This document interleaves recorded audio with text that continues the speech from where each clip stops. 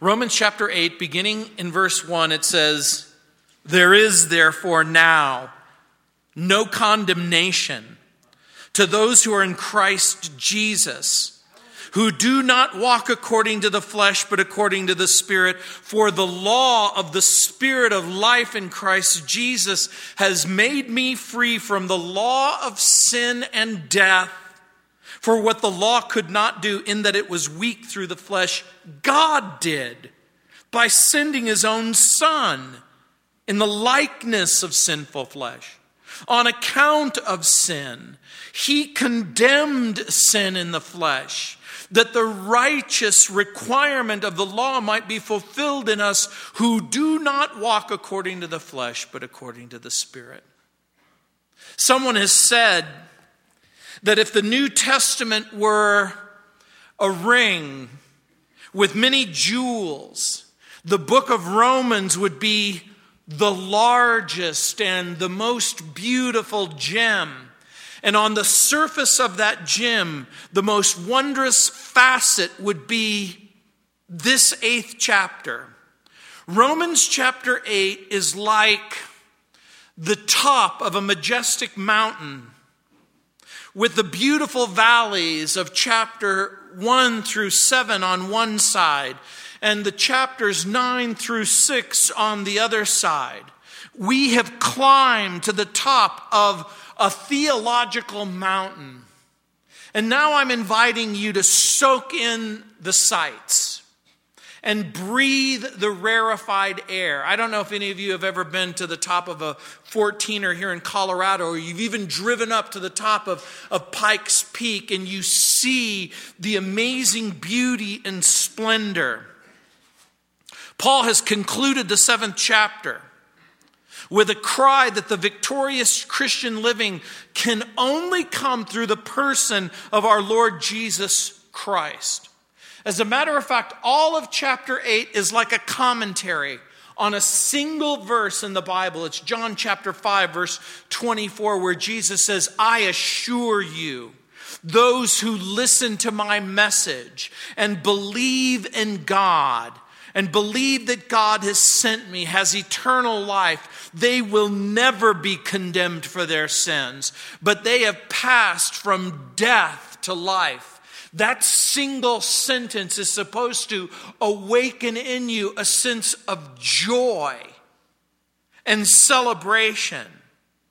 Louisa Tarrington expressed the wish of millions when she wrote, quote, "I wish there were some wonderful place called the land of beginning again, where all our mistakes and heartaches and all our poor selfish grief could be dropped like a shabby old coat at the door, never to be put on again." Haven't you ever wished for such a place? Haven't you ever wished that such a place existed where you could start all over again, where all of your sin could be forgiven, where your guilt could be cleansed, where you could be reconciled to God? Well, guess what? I believe there is. But it isn't really a place as much as it is a person. It's the person of Jesus Christ. That's what the Bible says. That's what the Bible declares. That Jesus can give you an opportunity to start again. In Christ, you can have not just a forgiven life. If that were the only thing that you got, it would be worth it. But it is a forgiven life that's coupled with a fulfilled life. You know, this last week, my wife and I were at, of all places, Disneyland, and it's supposed to be the happiest place on the earth. And in many ways, it really is. When we were there, we saw Muslims from Kuwait and Qatar.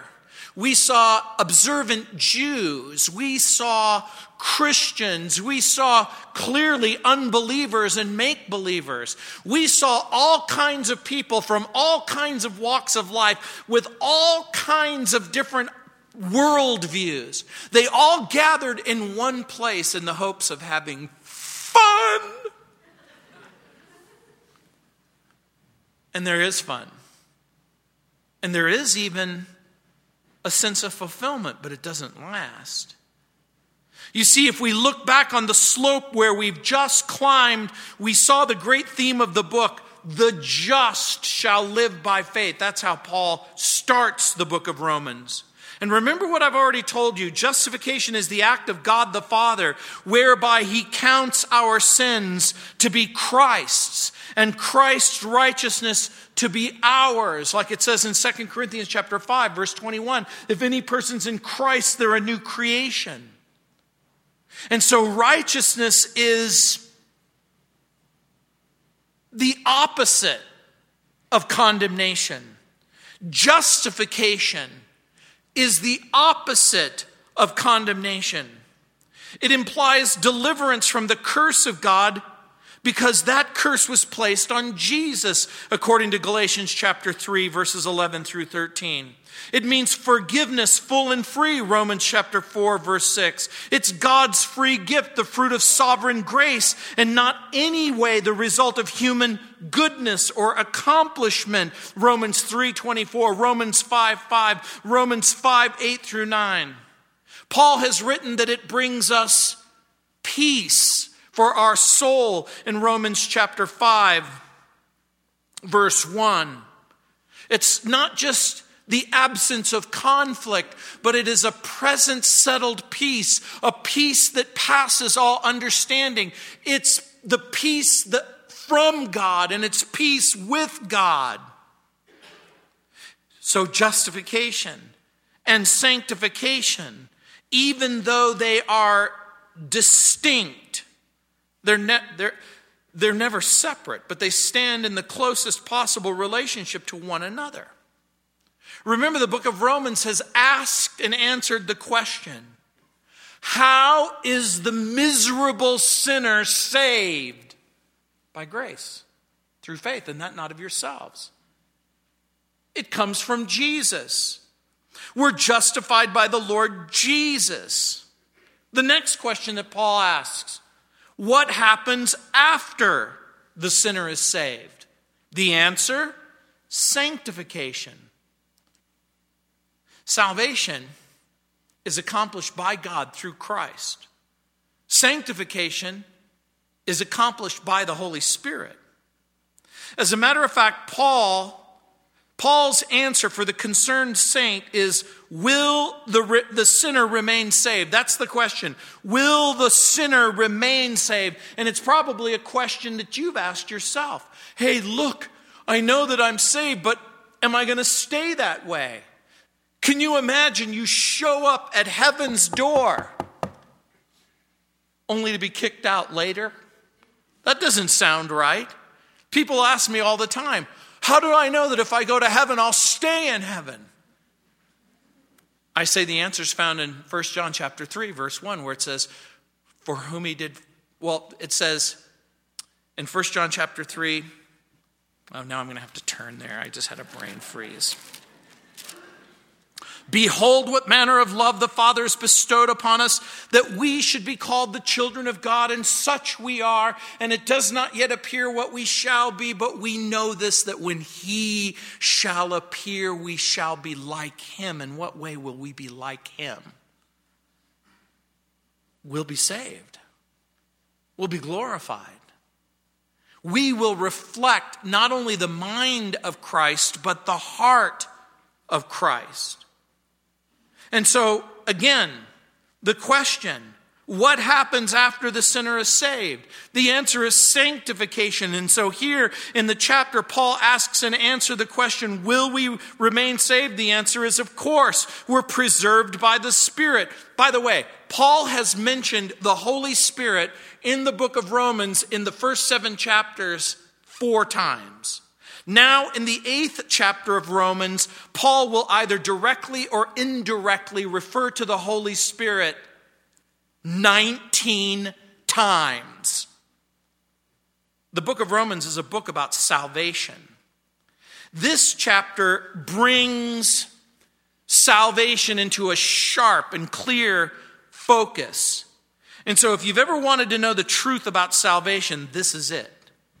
We've been made alive by the Holy Spirit. We have assurance and confidence and security. The perfect sacrifice of Jesus redirects God's wrath and frees the sinners from judgment. And the perfect sanctification of the Holy Spirit ensures that the work begun with Jesus will continue. This is why elsewhere he says that he who's begun a good work in you will see it through to the day of the Lord Jesus. And so this is the amazing truth. We're saved by grace through faith.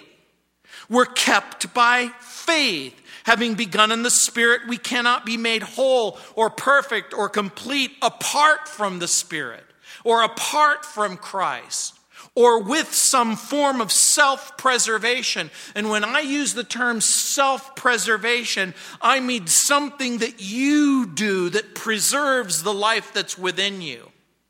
The Spirit of God is the agent of preservation. It is the Holy Spirit who declares us not guilty in chapter 8, verses 1 through 4. It's the Holy Spirit who imparts new life in chapter 8, verses 5 through 17.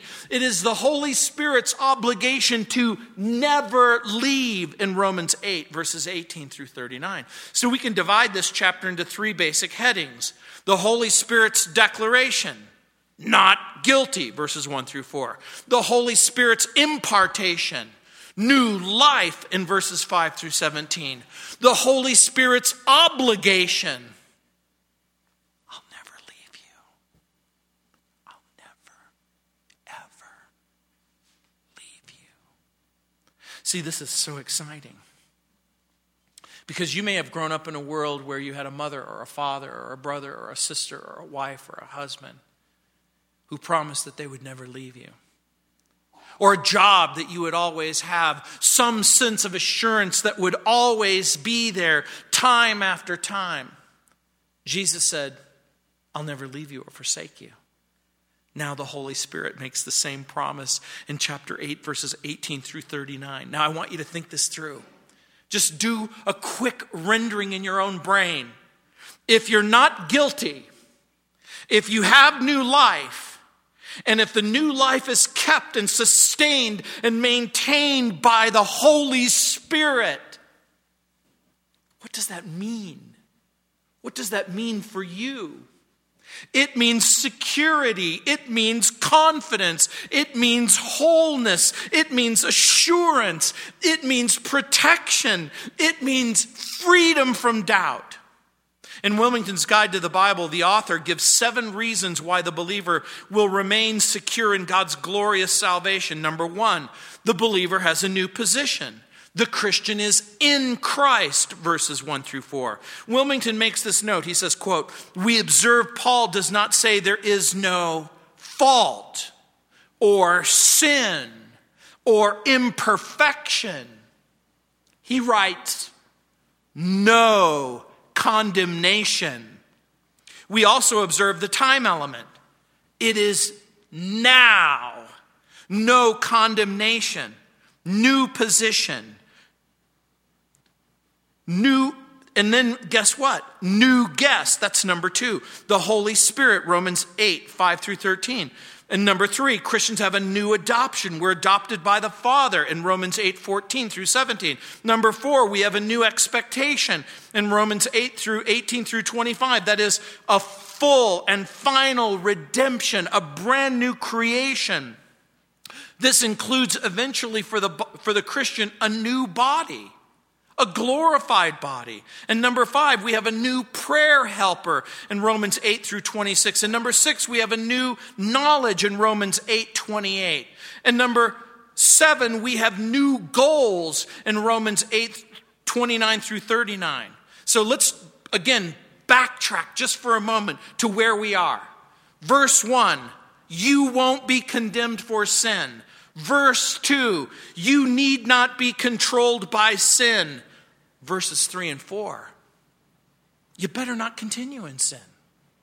Another way we could put that is, you need not be continue in sin. You don't have to be condemned for your sin. You don't have to be controlled by your sin. You don't have to continue in sin. Look at verse 1. There is therefore now no condemnation to those who are in Christ Jesus, who do not walk according to the flesh, but according to the Spirit. Each word in the passage deserves careful consideration.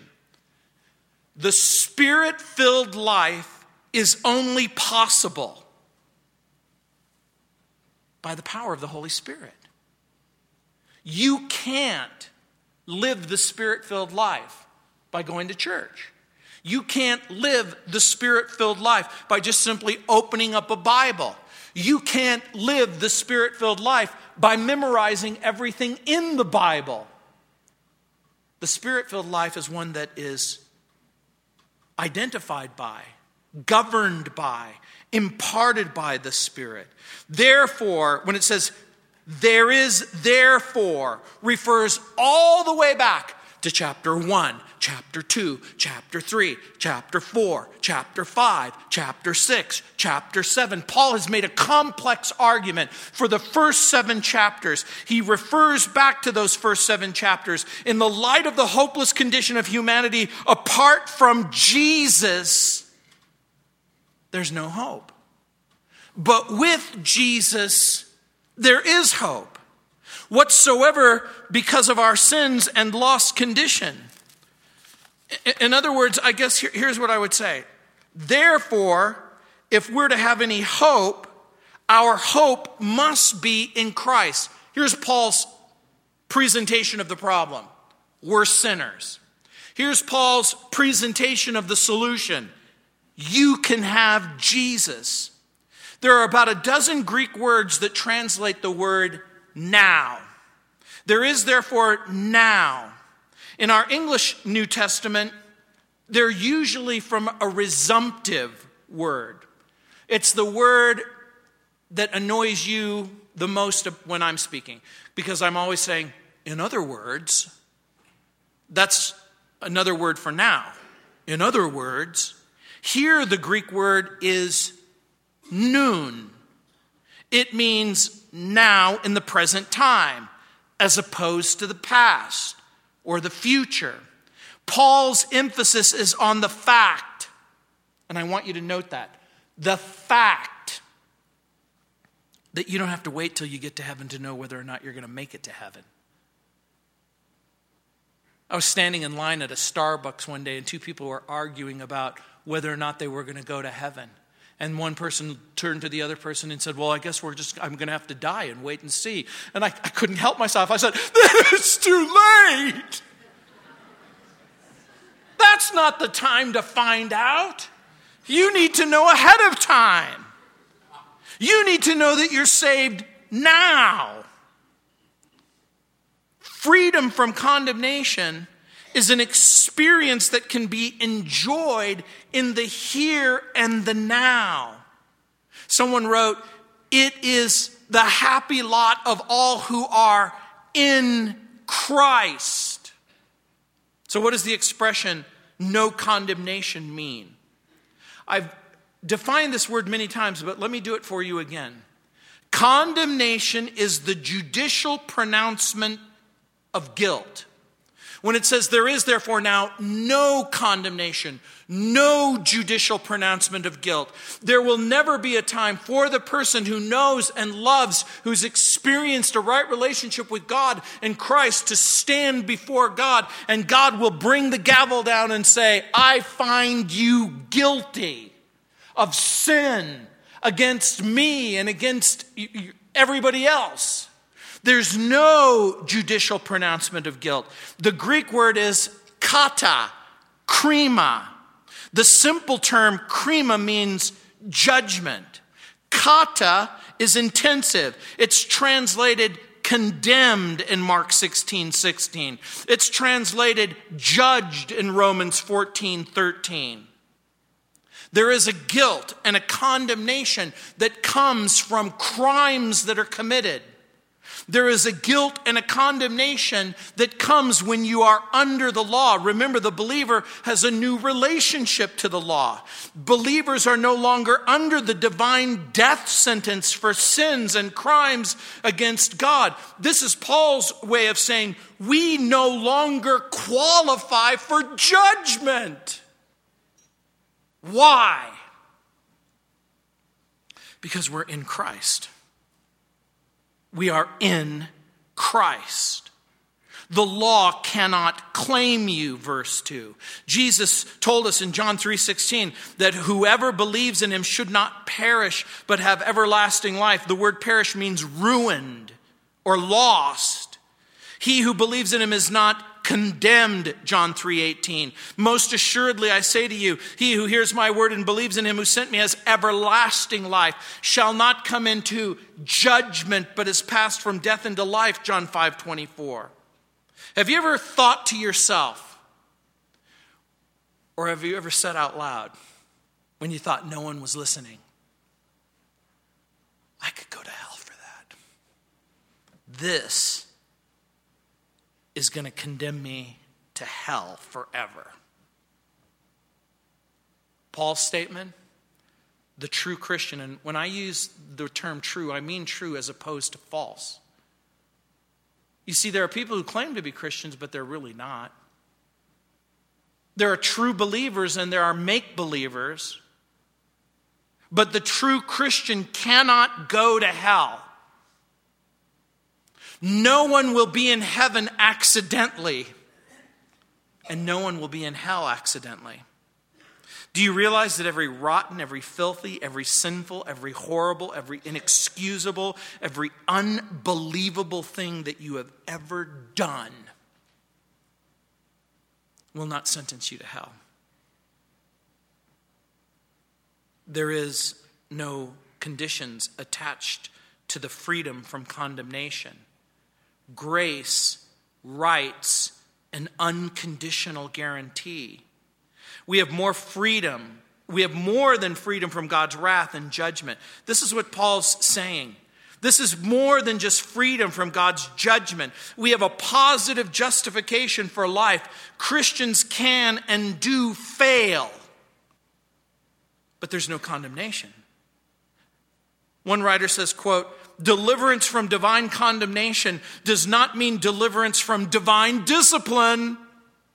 For those whom the Lord loves, he disciplines and he scourges or chastens every son whom he receives, Hebrews chapter 12, verse 6. Nor does deliverance from God's condemnation mean escape from accountability to him. Galatians 6:7, do not be deceived. God is not mocked. For whatever a man sows, that also he will reap. Are we accountable to God? The answer is yes. Can we be disciplined by God? The answer is yes. Will there ever be the judicial pronouncement of guilt for crimes committed? The answer is no.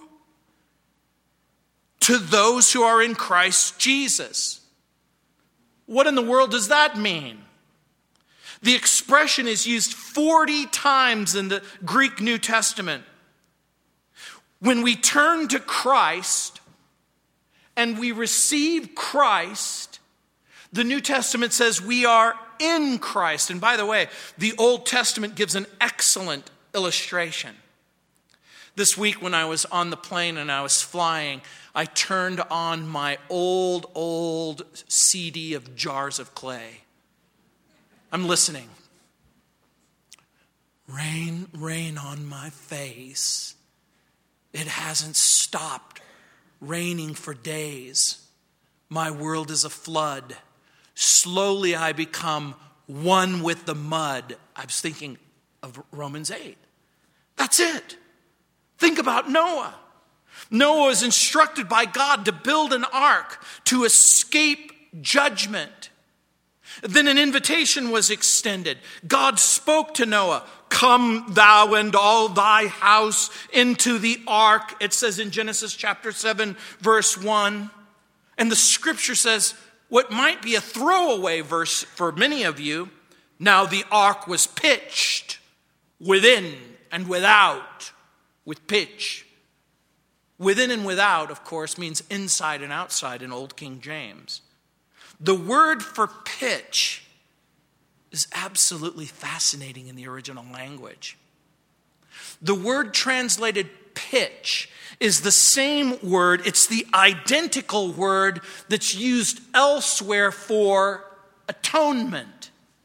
You know what the pitch is? It was that water-resistant stuff that glues the ark together.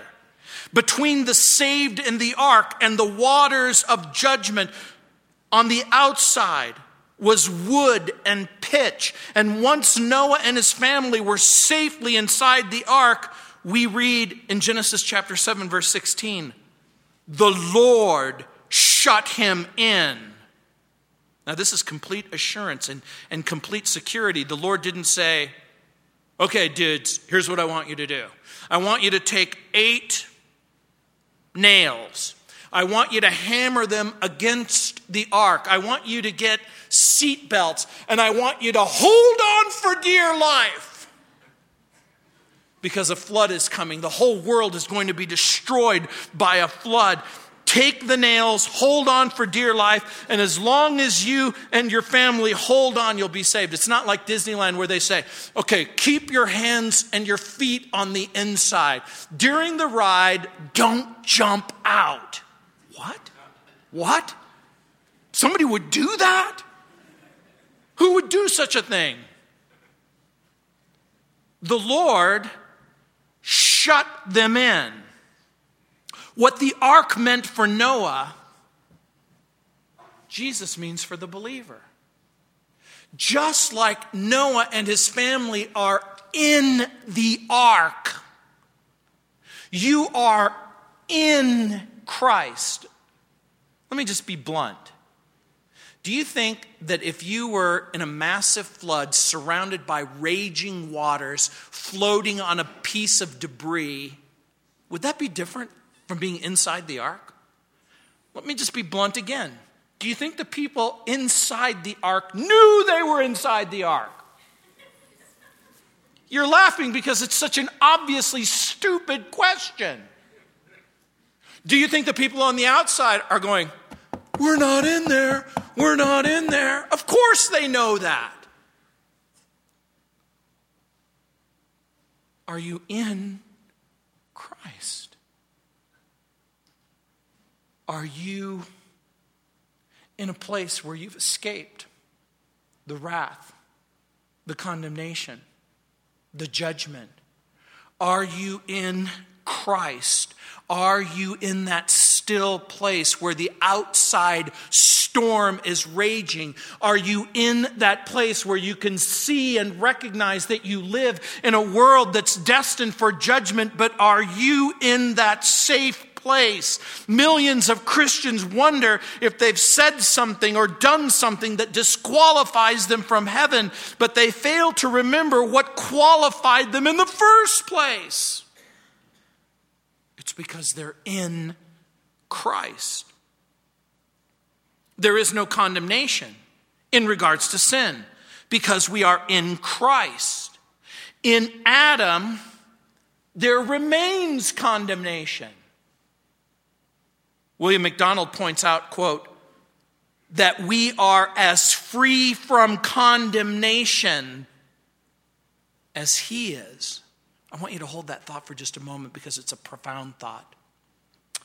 You are just as innocent as Jesus. You are just as guiltless as Jesus. You are just as righteous as Jesus because you are in Jesus.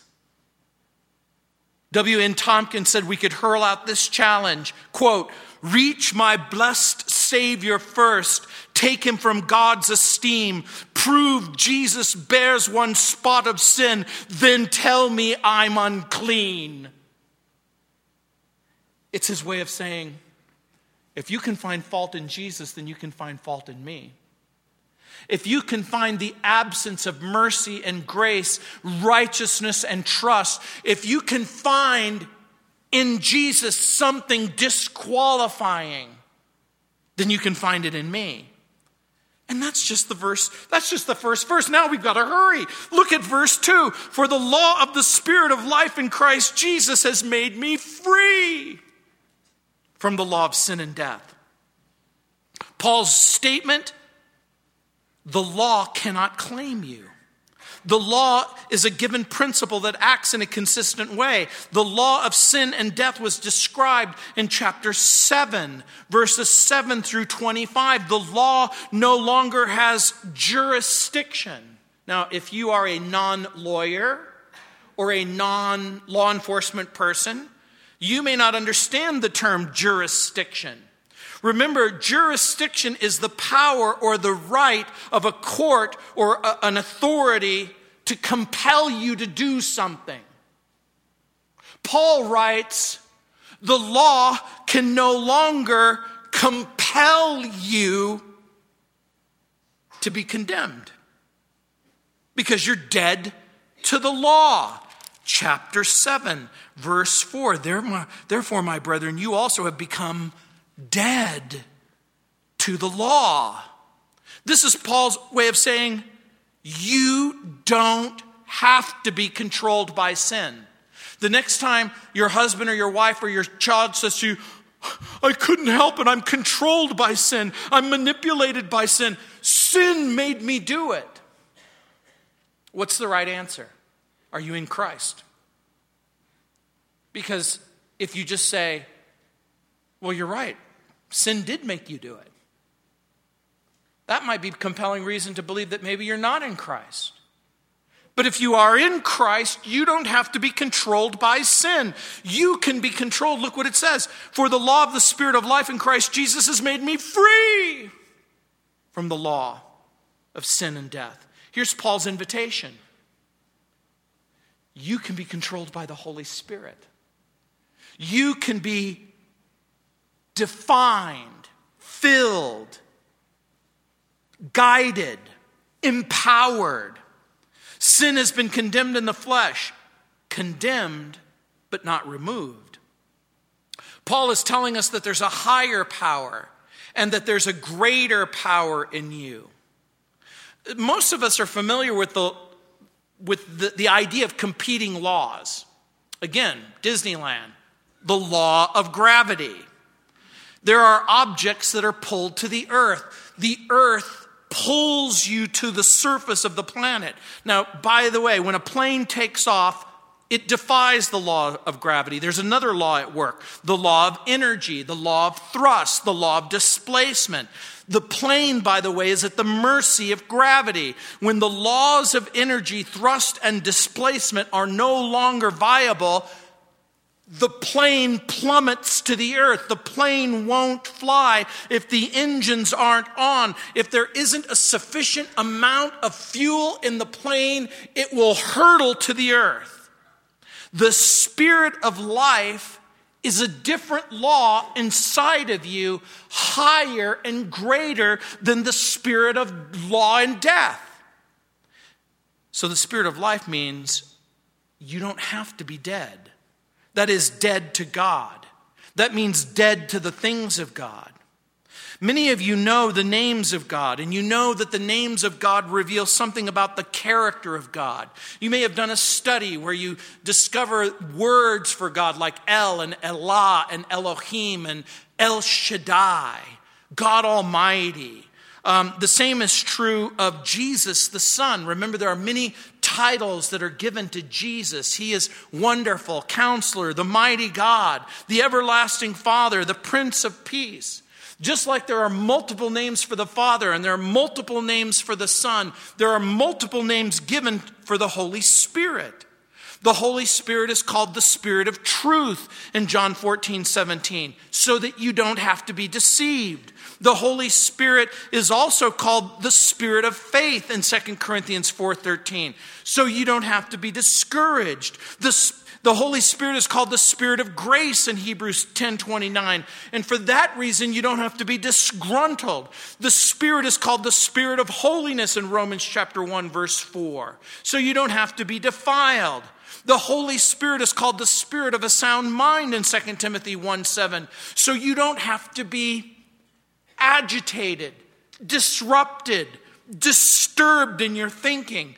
The character and the characteristics of the Holy Spirit point people to Jesus, and they point people away from sin. And that's one of the reasons why you know that the Holy Spirit is inside of you. The Holy Spirit inside of you goes, look to Jesus, look to Jesus, look to Jesus. Look away from sin. Don't look.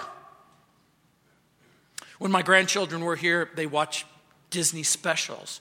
And sometimes even in the Disney specials, there's the wicked queen. And so when it comes to the awful part of the video, Jaden covers her eyes and she goes, "Don't look, don't look, don't look." She knows that there's some things that are a problem to look at. The Holy Spirit inside of you goes, "Don't look, look away, look away." That's the Holy Spirit inside of you. The character and the characteristics of the Holy Spirit say, look at Jesus and look away from sin. The characteristics of sin and death will drag you down and suffocate you. So the Bible speaks of the fathers knowing and calling and choosing. The Bible speaks of the sons saving. The Bible speaks of the Holy Spirit's convicting of sin, regenerating and sanctifying the sinner. And so Paul begins to introduce us into the wonderful world of how the Father and the Son and the Holy Spirit are inside of you, working inside of you, changing you.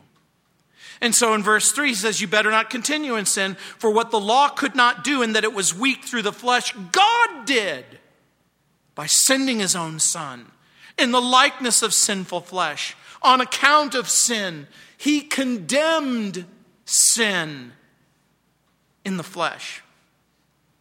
Do you understand what Paul's writing? Paul is saying, grace succeeds where the law failed. The rules couldn't make you different. Wow, if there was a rule that says everybody has to be different, well, then everybody would be different, right? What if there was a rule that said you have to be nice to your sister? Would that mean every sister would be nice to every other sister? We already know the answer, don't we? Because there's a different law inside of you.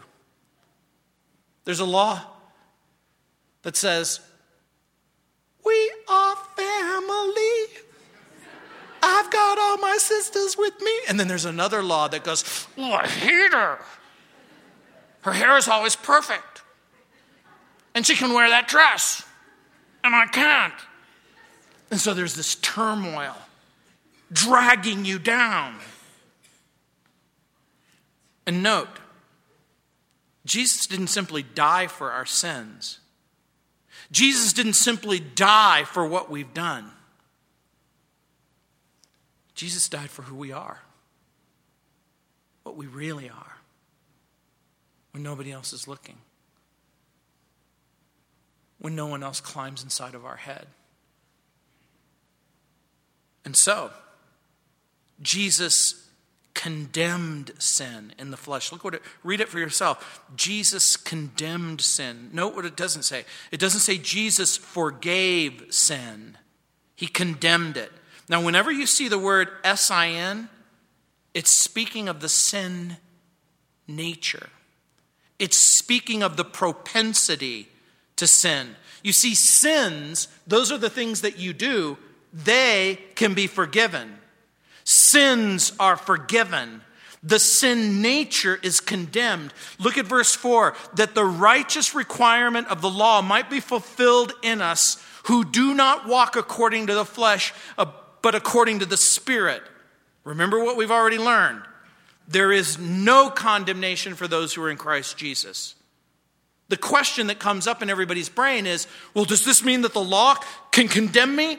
The answer is no, because Jesus was already condemned on the cross of Calvary. The law cannot save you. Everyone is guilty. There's none righteous. Paul has already written about that. The law can condemn those who reject forgiveness. Can the law condemn anyone? Yes. Who can the law condemn? The law can condemn the person who says, I don't want Jesus, I don't want Jesus, I don't want Christ, I don't want Jesus, I don't want Christianity, I don't want that. That's not what I want. What do you want? I want to be forgiven. Okay, it's good that you want to be forgiven. I want to be forgiven without a Savior. There is no forgiveness apart from Christ. That's the bad news. That's why the bad news is so different from the good news. That's why the good news is that Jesus forgives sinners. And so the law condemns those who reject forgiveness and those who reject Christ. The sinner who rejects Christ embraces the law. But imagine the person says, look, I don't want Jesus and I don't want the law. Now again, for anyone who's ever been a judge or a lawyer or a law enforcement officer, for the criminal who says, the law has no jurisdiction over me, what's the typical answer? Put your hands behind your back. You have the right to remain silent. Anything you say can and will be used against you in a court of law. In other words, does the criminal have to recognize the jurisdiction of the court? No. All the court needs is the ability to enforce its order. By the way, do the courts have the ability to enforce their orders? The answer is yes. Does the sovereign king of the universe have both the authority and the ability and the resources to enforce his deeply held orders? The Bible says this, will not the God of the universe do what's right? Jesus died on the cross, Paul says. Jesus died on the cross. He suffered the wrath and the indignation that you so justly deserve. Jesus has paid the penalty for your sins. And since you are in Christ, God won't condemn you. For Noah and his family, when they were in the ark, even though the flood destroyed all living creatures, at least land-born creatures, it didn't destroy them. Paul argues in verse 1, you are eternally free. Paul argues in verse 2, you are internally free. Paul argues in verses 3 and 4, we turn our lives over to the control of the Holy Spirit. The Holy Spirit empowers us to love Him and to love each other. And now all of a sudden we're able to do what the law could never make us do, but what the Holy Spirit deeply desires to do. What human beings couldn't do, God will do. God did it in Christ, that the righteous requirement of the law might be fulfilled in us who do not walk according to the flesh. That means everything that you are apart from Christ. But according to the Spirit, that means everything that you're not, which the Holy Spirit has made you. Again, Chuck Swindoll says it great when he says, consequently, we who trust in Christ for our salvation are given the perfect righteousness which we could not otherwise obtain. Of course, this does not mean that we are sinless. The book of Romans teaches just the opposite in chapter 6, verse 12, chapter 7, verse 14. But it does mean that since we're in God's righteous Son, we're positionally perfect. The Lord sees us through Christ and therefore declares us righteous. But He also knows that our actual condition does not yet match our theological position. That's why He exhorts us to move towards holiness in the power of the Holy Spirit. He assumes as a fact that you're already walking according to the Spirit. We really have no choice in the matter. If we're believers, then the Holy Spirit has already decided to change us from the inside out, unquote.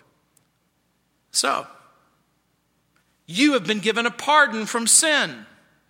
You have been given the power to overcome sin.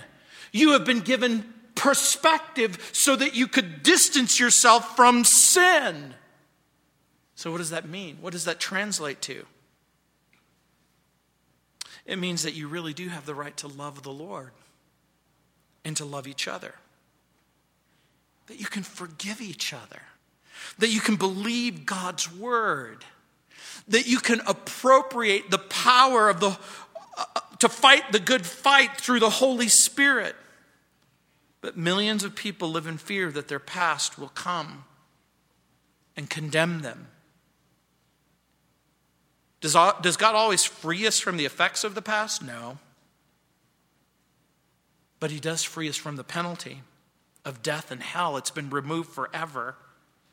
Jesus can, by the power of the Holy Spirit, remove the ball and chain of guilt and disappointment. God can change you. Robert Fulghum, in his classic book, All I Really Needed to Know I Learned in Kindergarten, tells how in October, when he was a child, he and his friends would play hide and seek under the leaves. And there was always one kid who hid so well that nobody could find him. Eventually, the others came up on him, and when they finally showed up, they would explain to him that, look, this is a game.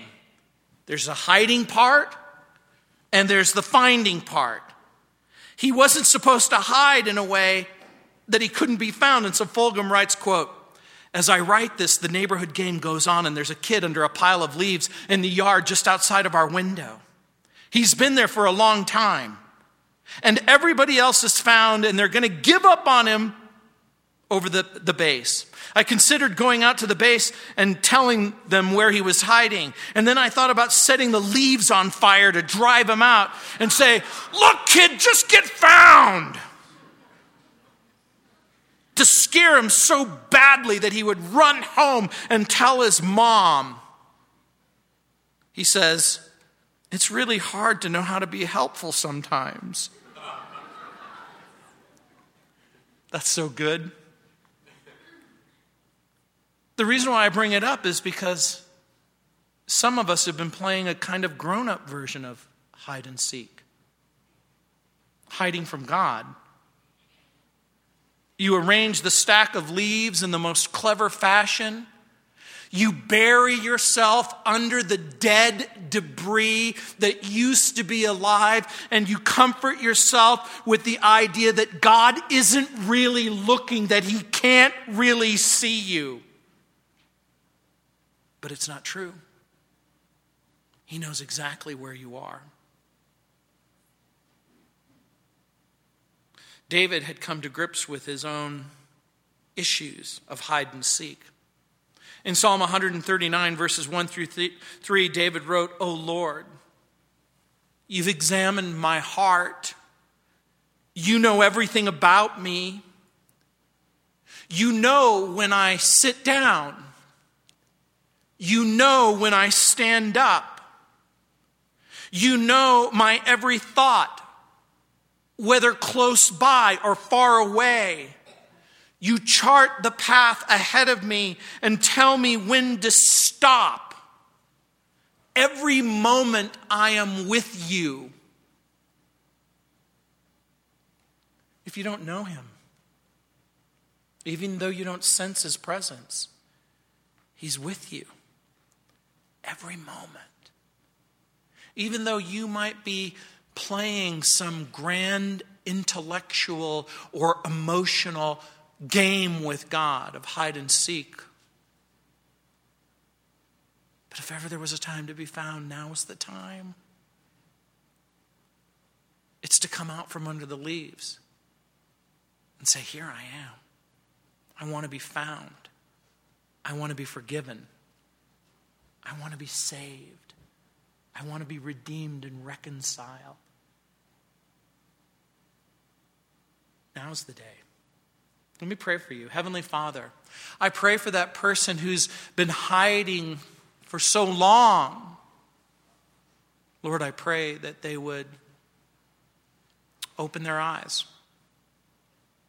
and that they would look full into the wonderful face of Jesus. That they would allow God to find them. And Heavenly Father, I pray that you would urge them to come to you. Here on the top of the mountain of salvation. Here where you can breathe freely. Here where forgiveness and hope is a reality. Here where there can be joy and fulfillment. And so, Heavenly Father, I pray for that person who's been running and hiding. I pray that they would bow their head and their heart and they would repeat that simple prayer. Heavenly Father, I know that I'm a sinner. I want to experience forgiveness and grace. I want to experience hope and life. I want to know that there's no condemnation for me. I want to know that I am in Christ, inside the ark, in the place of safety, so that when the storm stops and the clouds part and the waters recede and the land appears, that I'll have a safe place to land. In Jesus' name, amen. Let's stand.